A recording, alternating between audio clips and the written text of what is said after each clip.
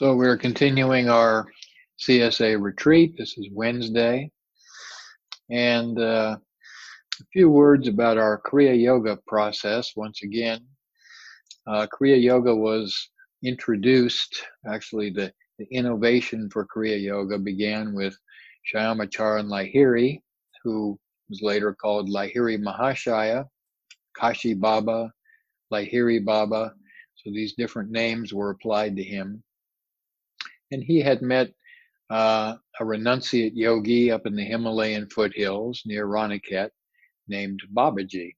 And we don't have any more information about Babaji except that he would roam from one place to another in the Himalayan foothills. And this is where Shyamacharan Lahiri met him and was instructed in the techniques, the procedures that these renunciate yogis, that these intense disciplines that these renunciate yogis would use in their caves and in their sadhana, their self-awakening processes. And so Lahiri Baba learned these from Babaji and then was able to adapt them so that they could be used by householders, so that everyone could take advantage of the essential aspects of these processes and procedures without having to leave the family and the business and go away for years and live in caves. So it was quite a gift, quite an innovation. And Lahiri Mahashaya was a great teacher and educator.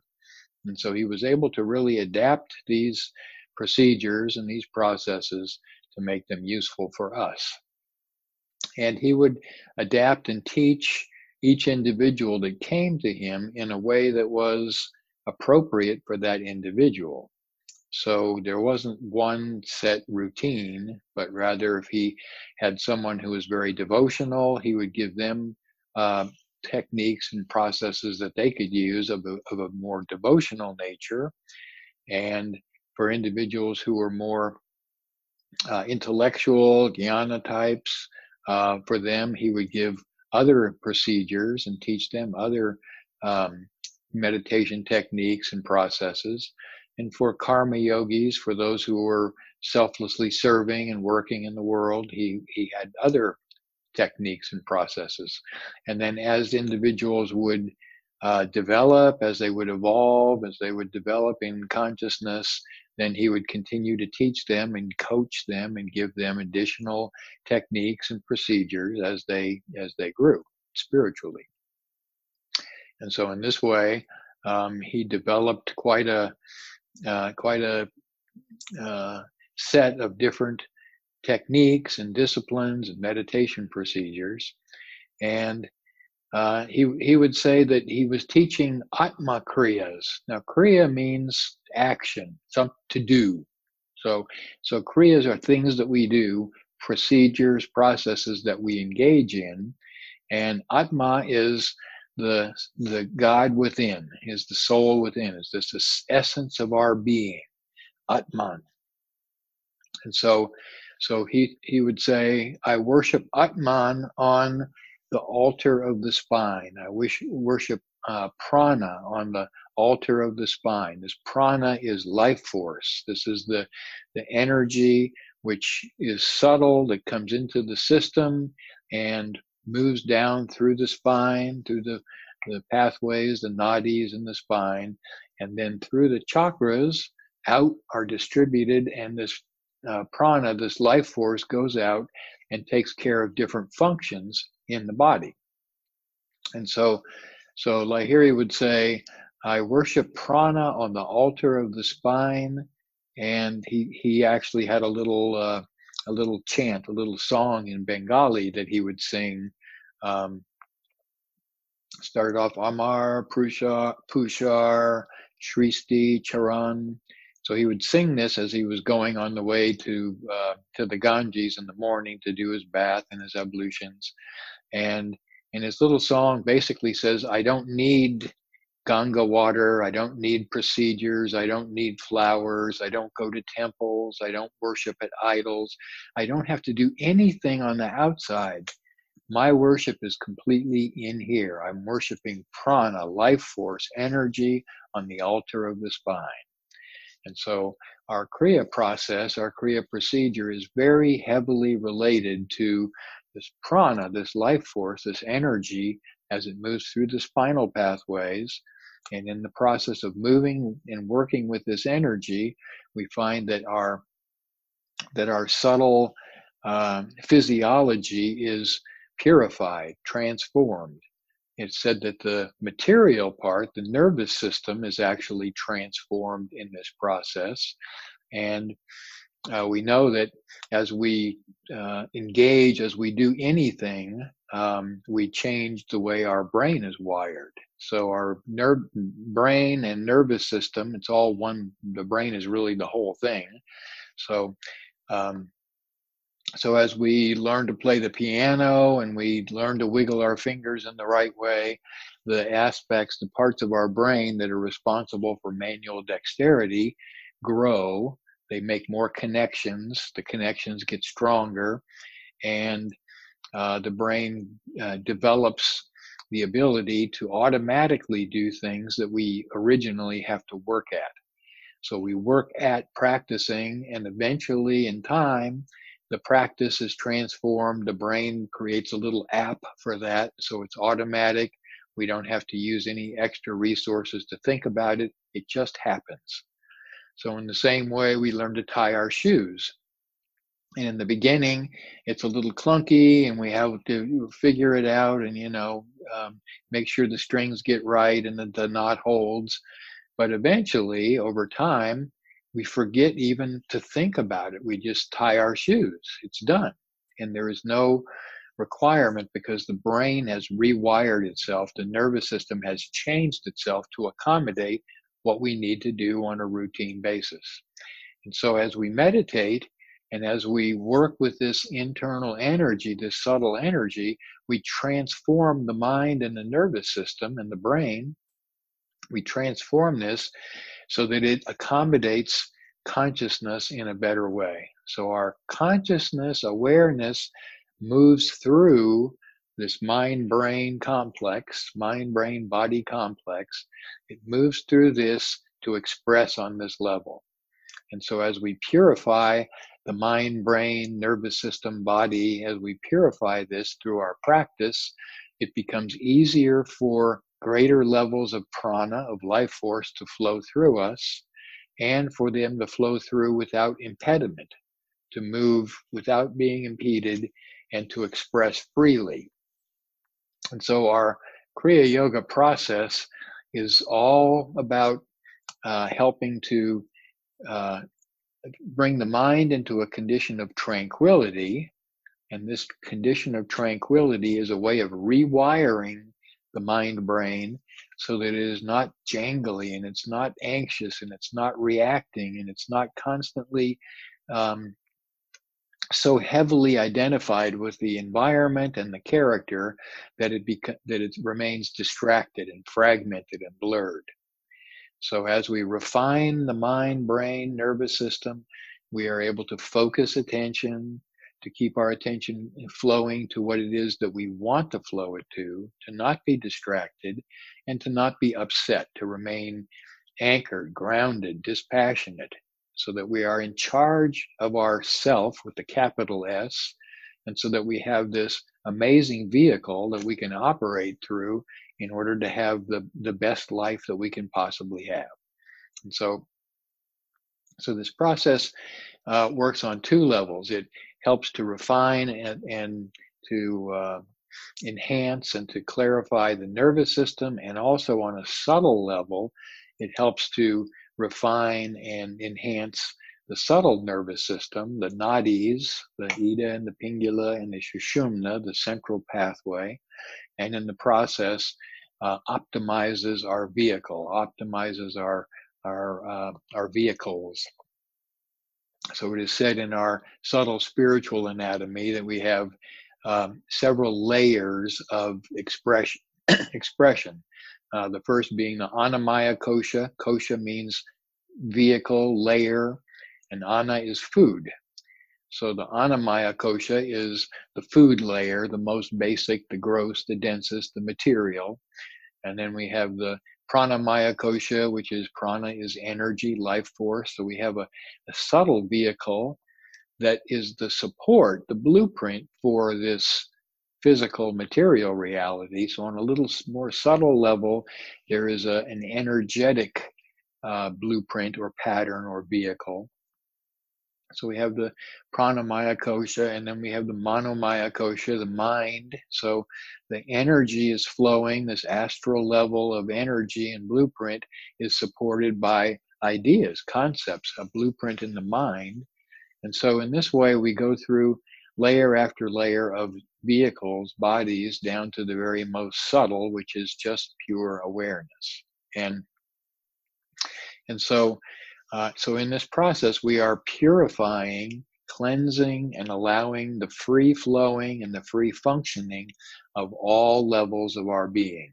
And this is facilitated, is supported by our Kriya Pranayam, that is the specific breathing and prana techniques, the procedure that we use. And it is also supported by working with the chakras, the individual centers. So as the prana comes into the system, it's said to come in through the medulla, and it comes in also through our breath.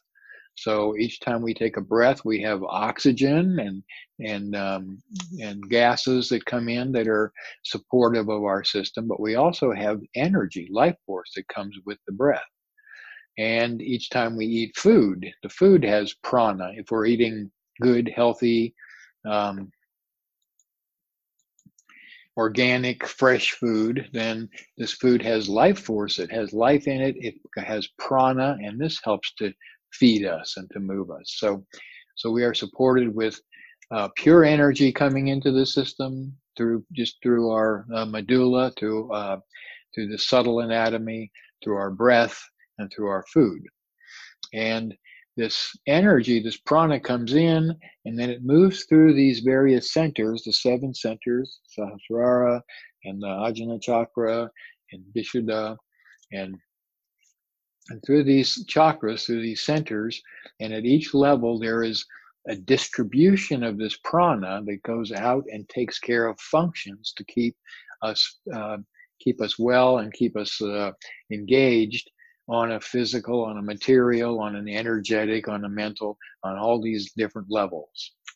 So this is why it's recommended for us to work with the chakras, and why Mr. Davis would teach us, and this teaching came from Lahiri Mahashaya, but originally from originally from Lahiri Mahashaya through Sri Yukteswar and Paramahansa Yogananda.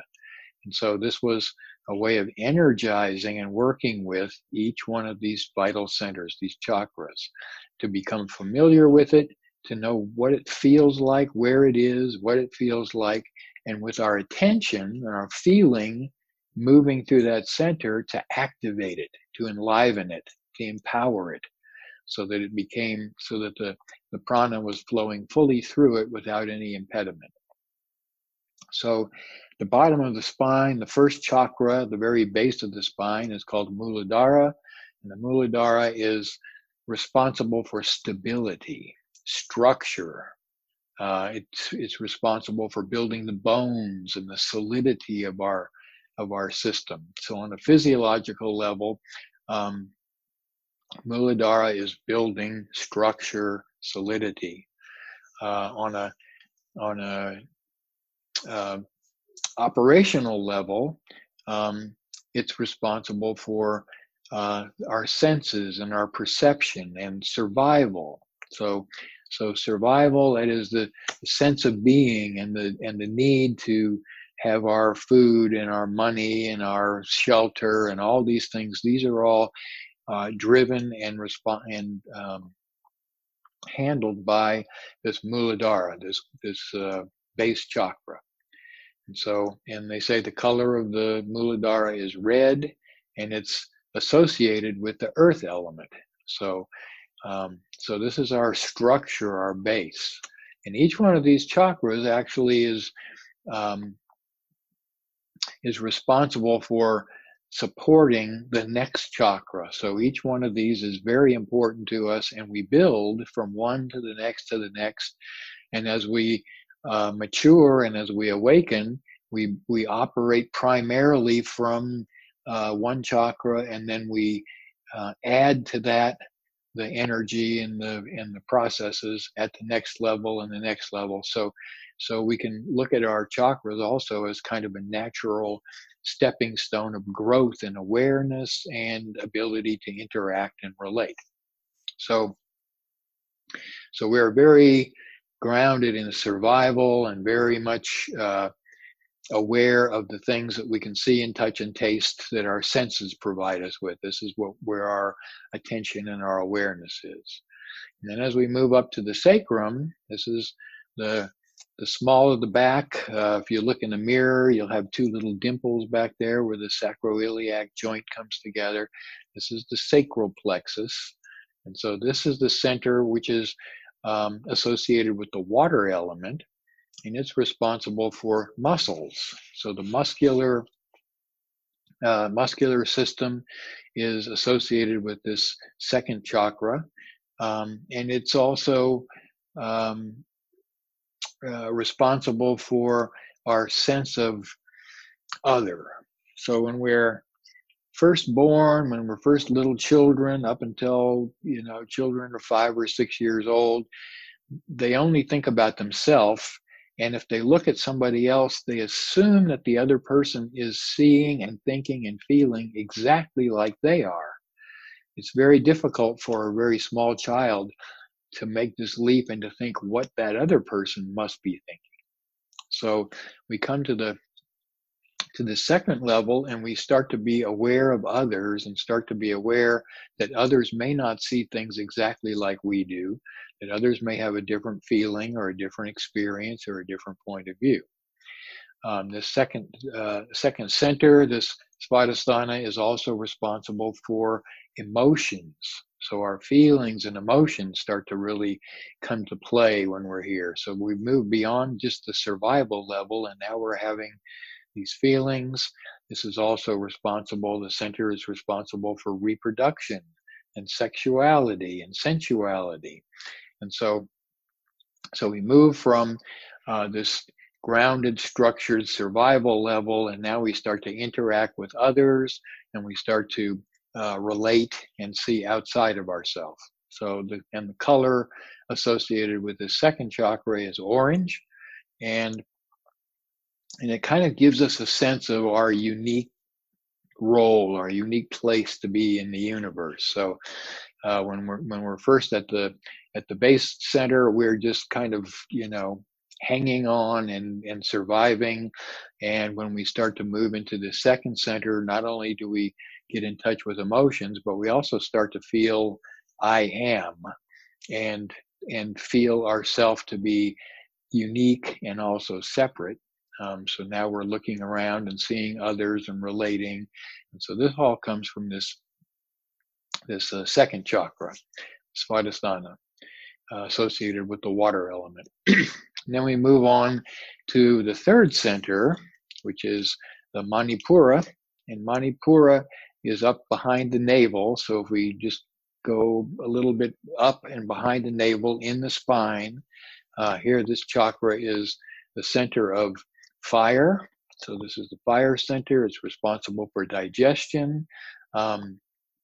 It's said to be the center where Agni resides. Agni is the digestive fire, the strength of fire. This is the center of power. This is where our self-will, our ability to be goal-oriented. This is where the mind and the intellect come to play. This is the center of confidence, self-confidence.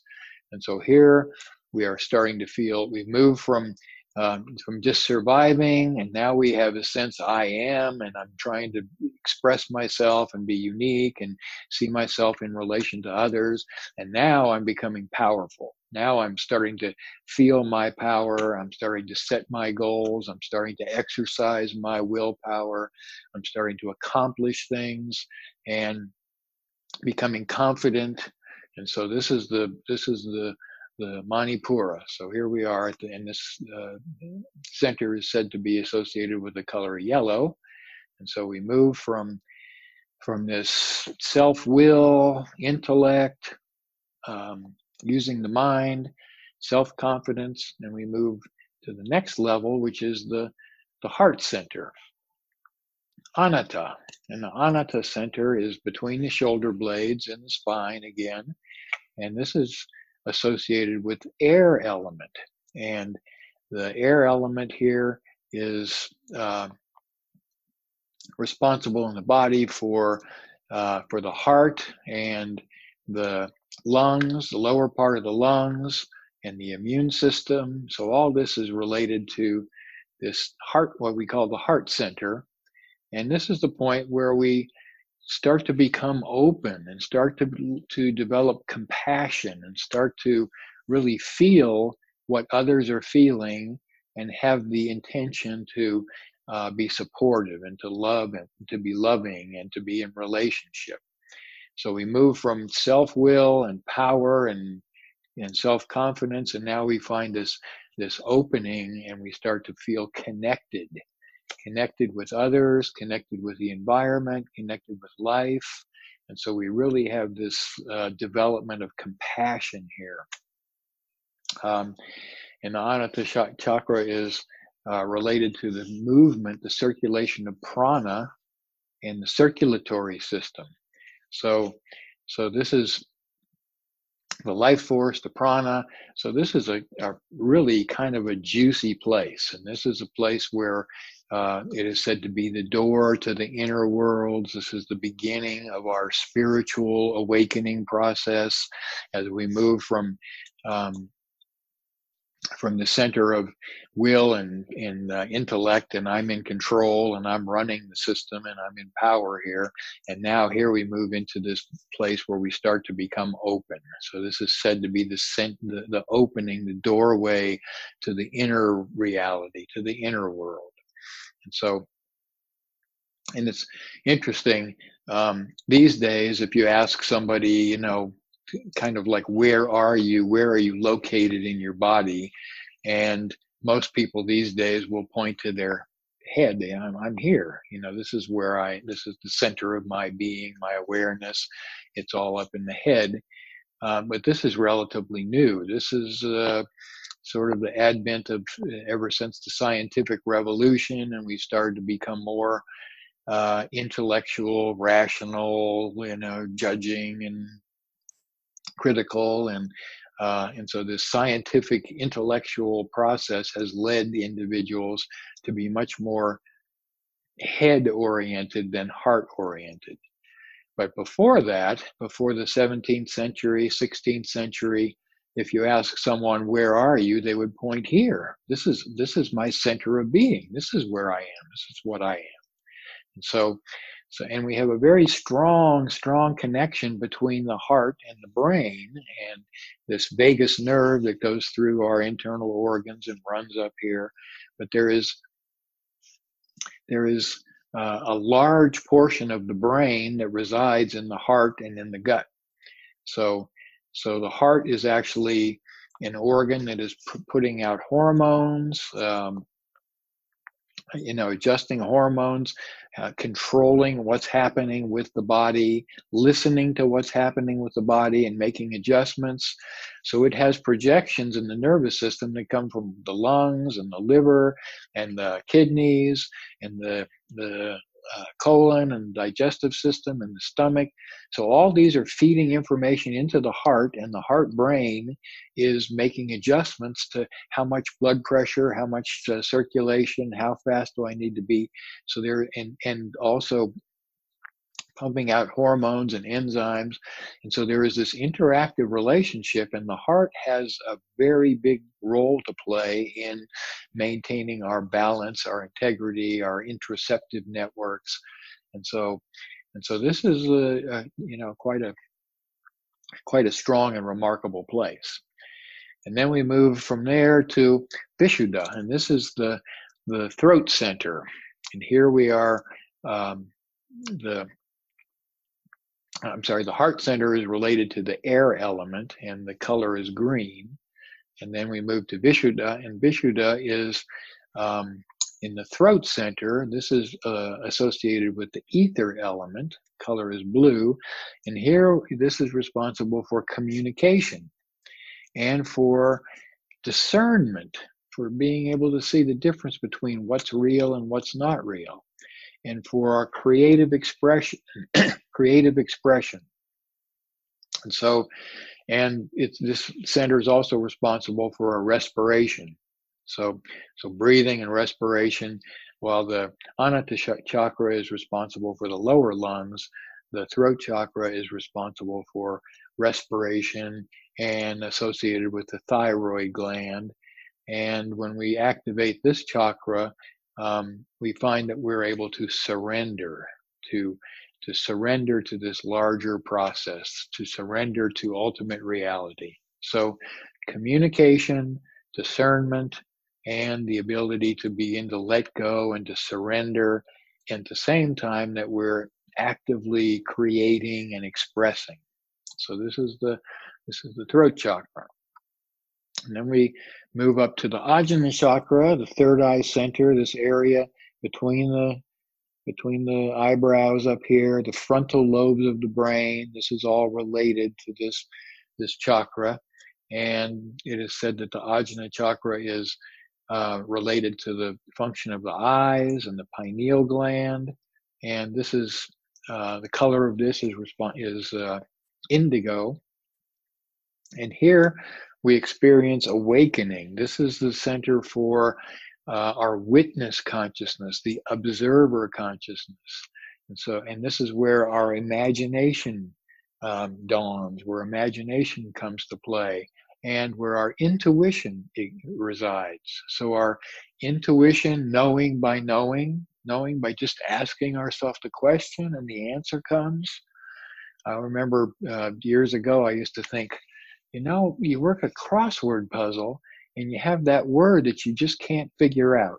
You just don't know quite what the 4-letter word for a closet is.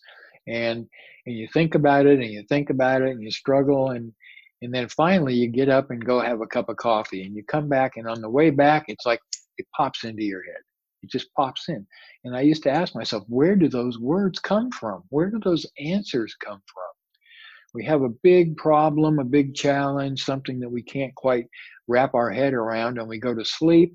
We wake up in the morning and it's, aha, it's there. It's just full blown. So this intuition, this knowing by knowing, is accessing this deeper level of awareness, of consciousness that is innate to us. And this is facilitated by the third eye center, by this Ajna chakra.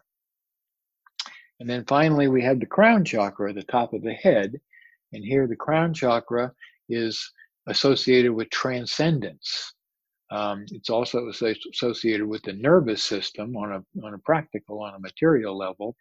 But this is where we come into attunement with infinite potential, with unbounded awareness, with unlimited conscious awareness.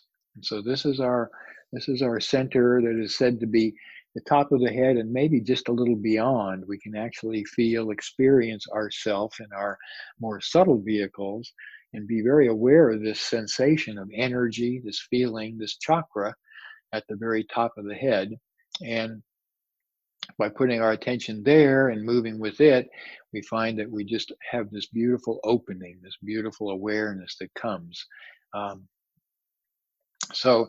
So these are the vital centers, and it's useful for us to have a relationship with them, to understand them, and to kind of relate to them a little bit, study them a little bit. And also, it is said that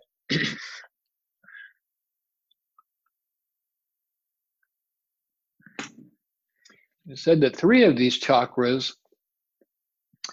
can create a little impediment, a little obstacle to our spiritual awakening process. They're called knots. And so we have these kind of places where the energy gets tied up and it doesn't move so freely, which is a good reason for us to chant Om and try to feel ourselves at these centers and to work with moving the energy, feeling the prana moving up and down the spine to help untie these knots, to help release the places where the energy is stuck a little bit. And so the first of these knots is said to be at the base chakra. And here, where we're normally attuned, attached to nature, and this attachment to nature can be can be an obstacle, can be a knot. We can be attached to material objects. We can be attached to sense pleasure. We can be attached to goals that are driven from our ego. So I need to do this. I need to accomplish this. And these attachments keep our attention flowing outward. They keep the mind restless. They keep us a little off center, and they interfere with our ability to concentrate. And so this is the knot that's at the root center, at the Muladhara, and we can work on releasing this, getting rid of, moving through this knot, breaking this knot, and moving through this and allowing the prana to flow freely by meditating on a regular basis. That is to superconscious meditation, focusing attention and allowing ourselves to come above normal consciousness. So normal consciousness, Roy would say again and again, normal consciousness is blurred, fragmented, distracted. So focused awareness, when we can focus our attention and keep our attention focused, this moves us into this place of being super, above or beyond normal waking states of consciousness, and we come into the place where we're able to keep our attention focused, flowing to one point, to one object. And in our meditation, we can use a meditation object like watching the breath or listening to a mantra, resting in Om, any of these to flow our attention to. And if our attention continues to flow without fluctuating, this becomes super conscious. And so super conscious meditation can help move us through this Muladhara, through this knot, this root knot. And then the other thing that helps on the external is to be dispassionate, to observe what's happening without reacting, to observe the circumstances, the events, the conditions that are going on around us in the world and in our life without becoming put off of our center, without losing our grounding.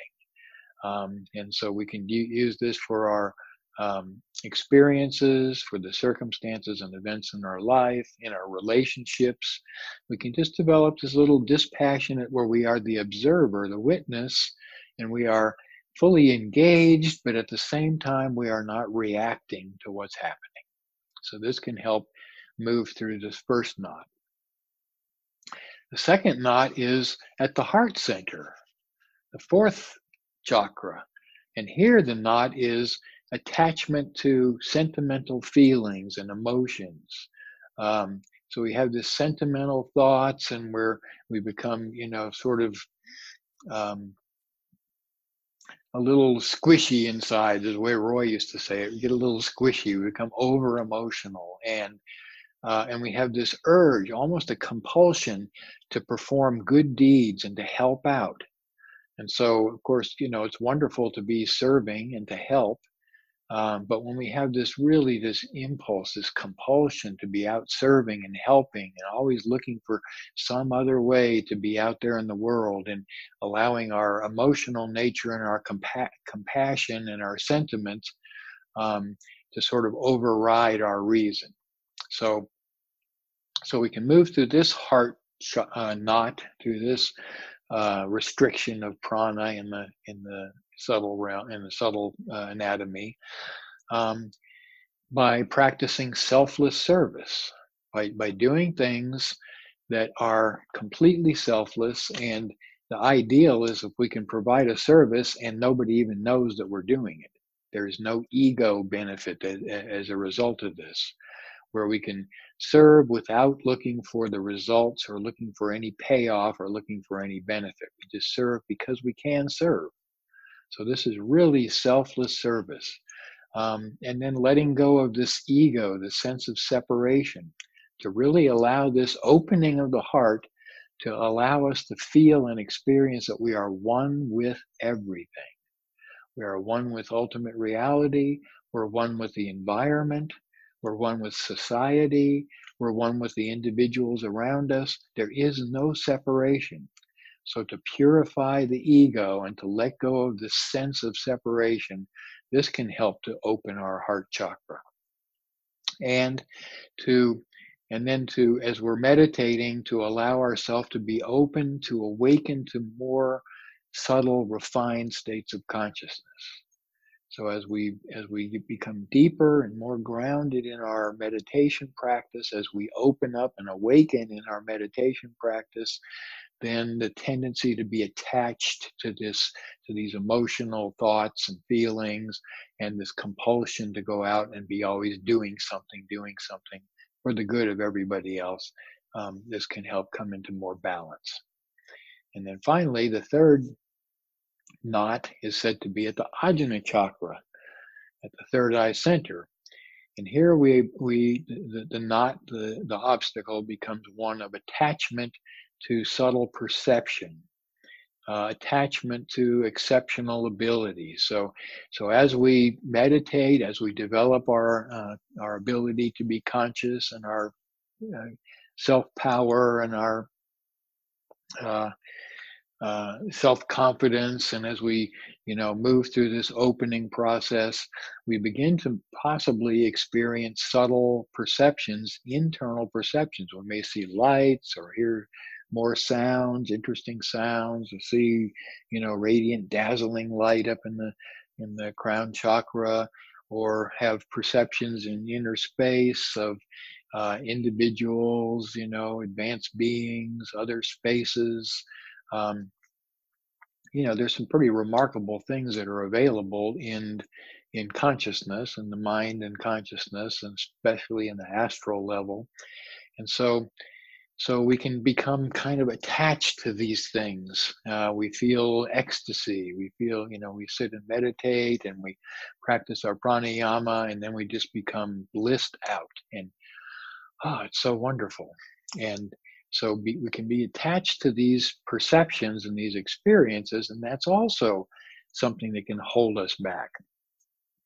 So, and I remember Roy talking about one time when he was with Paramahansa Yogananda, and they were walking at his retreat out at 29 Palms, and Roy said, this thought just popped into my head, and I asked Yogananda, I said, all the masters and these great yogis that you talk about in the Autobiography of a Yogi, how many of them are fully liberated? How many of them have experienced ultimate reality and liberation of consciousness? And he said, Yogananda didn't even stop for a moment to think about it. He just said, oh, not many.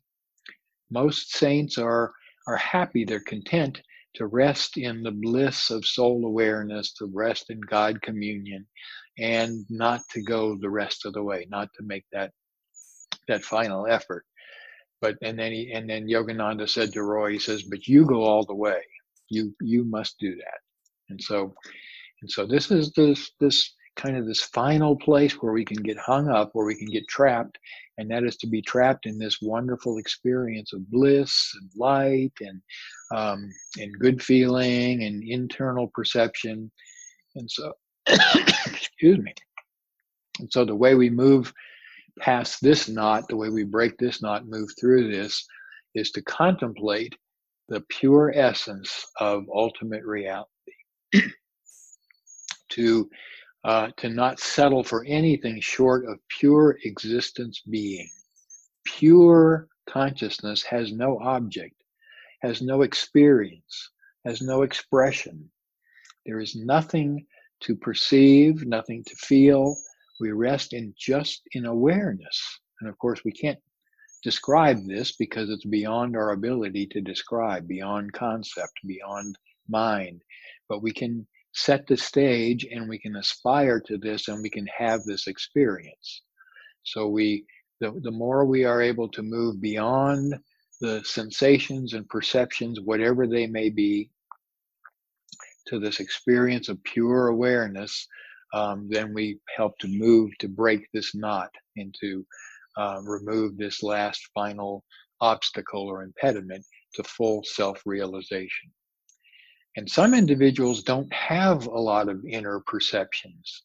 Um, Yogananda had one of his very advanced disciples, very advanced students, who on her deathbed, he said, "What can I do for you? Anything. Just tell me what I can do." And she said, "Oh, Master, I've always wanted to be able to see the inner lights, and I've never seen this after years and years of trying." And he said, you're so far beyond that. You don't need that, you know. Um, so so we don't always need to have these inner perceptions and these inner, these pictures and experiences. They're wonderful if they happen, and we look at them and have them, and then let them go and move on. And if they're not happening, then we may think, well, maybe this is a blessing because I'm not getting stuck at this place, you know. And so, so this is the chakras. So they're all have vital functions. They're responsible for keeping the system working on a physical level, on a subtle energetic level with the prana, on the level of the mind and the blueprint that keeps all this together, and the level of discernment and in the level of consciousness. So it's worth our time to work with the chakras, work with this subtle energy, to chant Om through the chakras, to practice our Kriya Pranayama and move the energy up and down through the spine, through the subtle pathways, and in this way to help refine the system physically. It encourages health and well-being, balance. Energetically, it brings us into harmony, and then in consciousness, it supports the structure and the system through which consciousness needs to express.